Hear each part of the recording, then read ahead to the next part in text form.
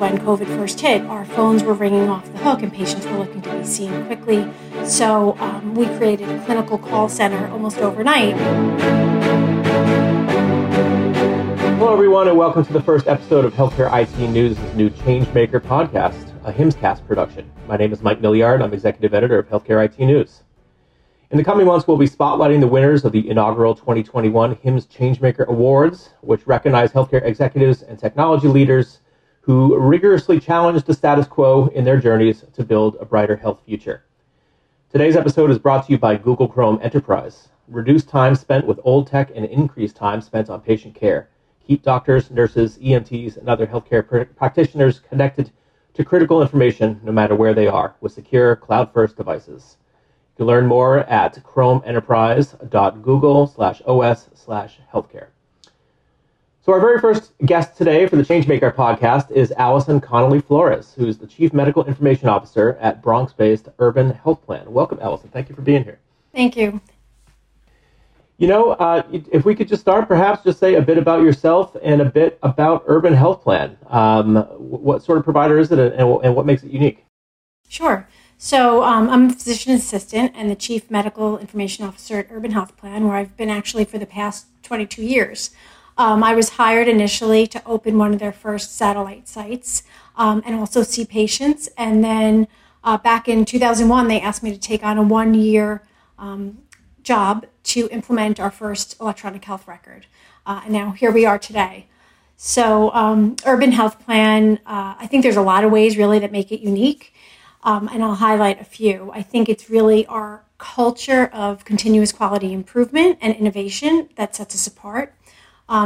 We differ from some of the other FQHCs in that we offer primary care, but we also have about 18 subspecialties, including a breast imaging department.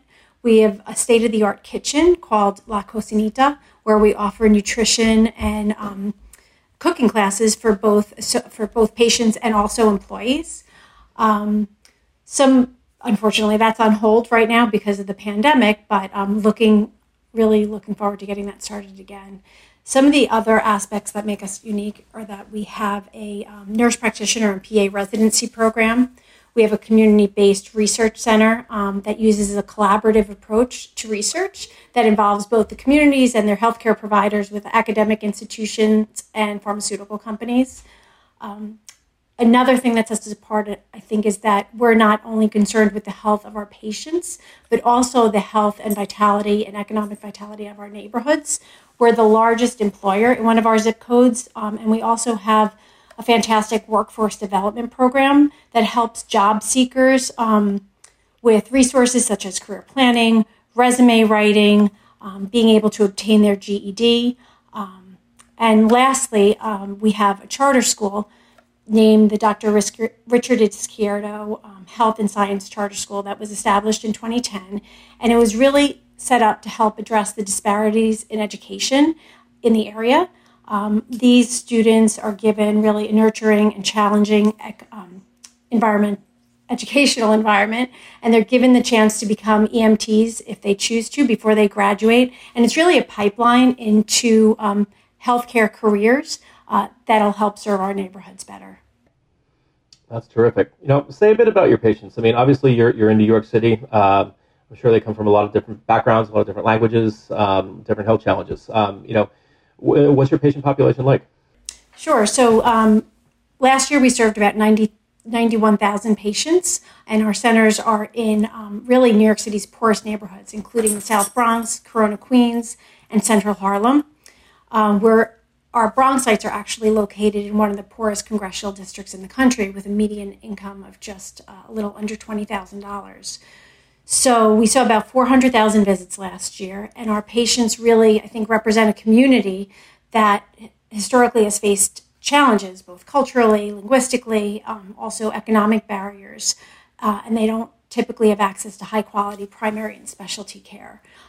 So these barriers have resulted in really a high prevalence of chronic diseases, acute conditions, and hospitalizations that exceed a lot of local city and state rates.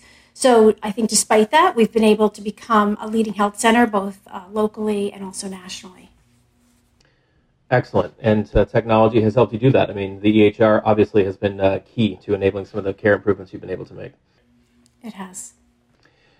So what are some of the most gratifying things about serving as a CMIO at a place like that? Sure. I think what I love the most is really the position itself. I love blending the IT world and also the clinical work.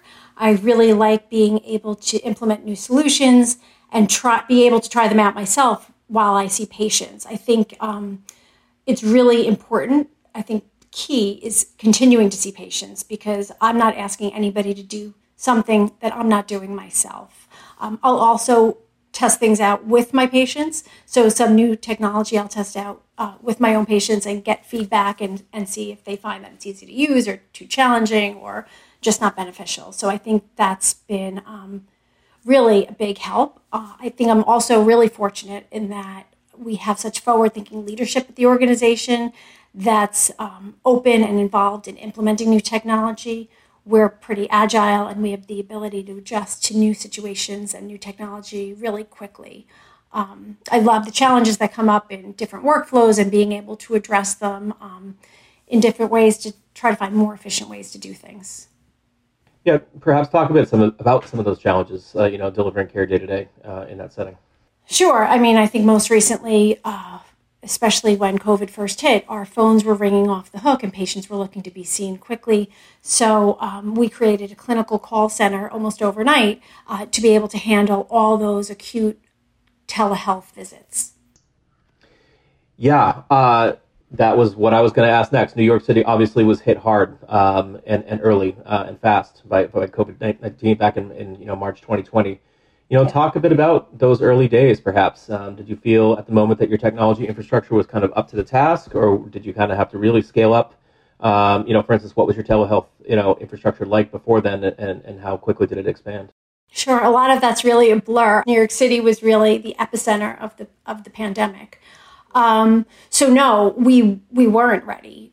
We didn't have computers in our exam room. We had computers in our exam room. We didn't have cameras in our exam room. We had issues with bandwidth. We had issues with wireless. We had to really scramble to be able to get up to speed very quickly. Fortunately, we received funding from the FCC grant, and we were able to correct our technology limitations pretty quickly. That's great. And how will telemedicine and remote patient monitoring, continue to factor into your care delivery mix going forward? We're hopefully emerging from this pandemic and emerging into something of a new normal, but is telehealth here to stay at Urban Health Plan?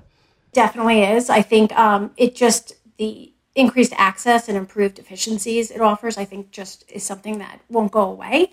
I think the focus, at least for us, will continue to evolve from really providing episodic acute care to becoming more, deliberate and proactive in our approach. So we've been using telehealth now since the pandemic started, a lot for acute care, but we've begun probably in the past 6 or 7 months to also focus on different initiatives like chronic disease management, other population health initiatives, patients that have been perhaps non-compliant or just very difficult to reaching out to our most vulnerable patients. I also think remote patient monitoring as part of our telehealth strategy is just going to continue to expand. It's still, reimbursement is still a little bit of a challenge surrounding remote patient monitoring for us, but I think that's going to continue to evolve and improve over time. All right. Any other, recent IT success stories that you'd like to kind of highlight? Any gains, whether clinical or operational, from the technology you deployed there? Yeah, I mean, I think the implementation of a pretty robust chronic care management and remote patient monitoring program in conjunction with a newly implemented home visiting program for our frailest patients. I think that's exciting, and I think we're really going to be able to offer great care for our patients as a result. That's terrific. So, you came into Urban Health Plan and you were tasked with implementing the EHR, and it's been in place. And, as we know, getting it installed and getting folks to use it is not the end. There's a whole bunch of EHR optimization things that can happen to make it a more useful tool. And I know that's something you spend a lot of time thinking about. What are some lessons you learned about what works and what doesn't, both for clinicians and maybe some best practices just in general about EHRs? Sure. I think one of the things that I guess I'll say bothers me the most about EHRs are cookie cutter templates. I hate getting a consult note back that's 10 pages long and really doesn't address, or the problem that they were there for is really buried somewhere in the 10-page note because they're just, merging over a template or copying a template. So I think one of the biggest challenges is finding the most efficient way to document really meaningful notes. One of the things that I think has worked relatively well for us is, I'll call it, decision support in terms of documentation, creating structured fields for different programs, such as for our care of older adults and also for our anticoagulation clinic. I think consistently documenting things that are important to that specialty or area are critical, and it helped us become an anticoagulation center of excellence recently, and I think it's based on how consistently we're documenting as an organization different things. But it is definitely an ongoing challenge, and I think a struggle, and I think really the biggest frustration for clinicians, I'll say one of my biggest frustrations, is just the amount of time it still takes to document a good note. So I haven't solved that problem yet. We're looking at some different solutions, and we're going to try out some new things hopefully soon, but I think it's probably one of clinicians' biggest frustrations and challenges. So we find ourselves, thankfully, in most places in a much better spot than we were even just a year ago, and thanks largely to these, near miraculous vaccines, which have really changed the equation. And I was hoping you could discuss perhaps your vaccination outreach there in the Bronx. What sort of technologies did you use? What sort of patient engagement tools? How did you get folks in to get their doses and get them vaccinated? Sure, we did fairly aggressive text messaging campaigns. We sent out probably in excess of 90,000 text messages, and we would do that. Initially, when the vaccines first were available, it was limited who we could text because it was very restricted about who we were allowed to give the vaccine to. As that expanded, we would text larger numbers of patients. If patients did not have a cell phone capable of texting, we would do automated phone calls, encouraging the patient to come in and get the vaccine or giving them a number that they could call to then schedule an appointment. We also have an online scheduling system that we implemented pretty quickly, so patients could text vaccine to a number and schedule their own appointment. So I think all of those things has really helped, and we've given about 30,000 vaccines to date. That's great. So it has worked. Folks are getting their shots, and you've got pretty good percentages in your zip codes. Correct. Great. Another thing, obviously, that this pandemic has highlighted, and it's something folks thankfully have been talking about for a few years, even before, but it's really come to the fore now, is social determinants of health. How has your approach to, SDOH changed there at Urban Health Plan since the pandemic? And are you going to be doing anything different going forward? I have to say, I think that's really always been our focus. It's really what we're based on, and we've been addressing social determinants of health forever. I think food insecurity we've been paying a lot more attention to. I think as providers, we always have to keep that in our heads. I'll give you an example. We implemented remote patient monitoring, and I thought, oh, great, everyone's going to be compliant. We're giving them a tablet, a blood pressure device, a glucometer. And I think I was initially surprised, even though I've been there a long time, that there were a lot of patients that still weren't compliant. And I think it's always important to dig deeper and make sure you're addressing really their most pressing needs. If they are at risk for losing housing, if there's food insecurity, taking their blood pressure is probably not in the forefront of their mind. So I think always keeping that, always paying attention to that, always asking about it, because things could change pretty quickly, I think is key for us to be the best providers that we could be in the. So So I think our approach hasn't really changed. It's just we've been collecting that data for years and years and really addressing that with our patients forever. So. Well, I was going to ask if maybe you have some lessons for others, though, because I know that one of the challenges is just sort of the nuts and bolts of data management when it comes to SDOH. EHRs were not necessarily stood up to be able to handle some of the data and information related to social determinants. Do you guys have any tips or tricks with regard to data governance or just workflow issues around SDOH? So there are some structured or recognized tools now, like the Prepare. We had created our own comprehensive health assessment many years ago that we would collect the data in a structured format and in a standardized way. I think it's important that those questions are updated every time the patient's seen, because like I said, things can change relatively quickly for people. Even if they were here 3 months ago, the situation could have changed. And what was once stable, now either they're no longer safe in their environment, or they've lost a job and they need help with food, or they're at risk for losing housing. So I think the most important thing is asking the question. I think a lot of times people could get frustrated that they're not taking medication or they're non-compliant with medication. And if you ask the question, are you able to afford your medication? Are you able to pick up your prescription? It really changes the dialogue. Any other, recent initiatives or new initiatives, hopefully now that you have the bandwidth, the pandemic is subsiding a bit, as you look to the future, are you undertaking any new projects, any new strategic goals for the year ahead that you'd like to highlight?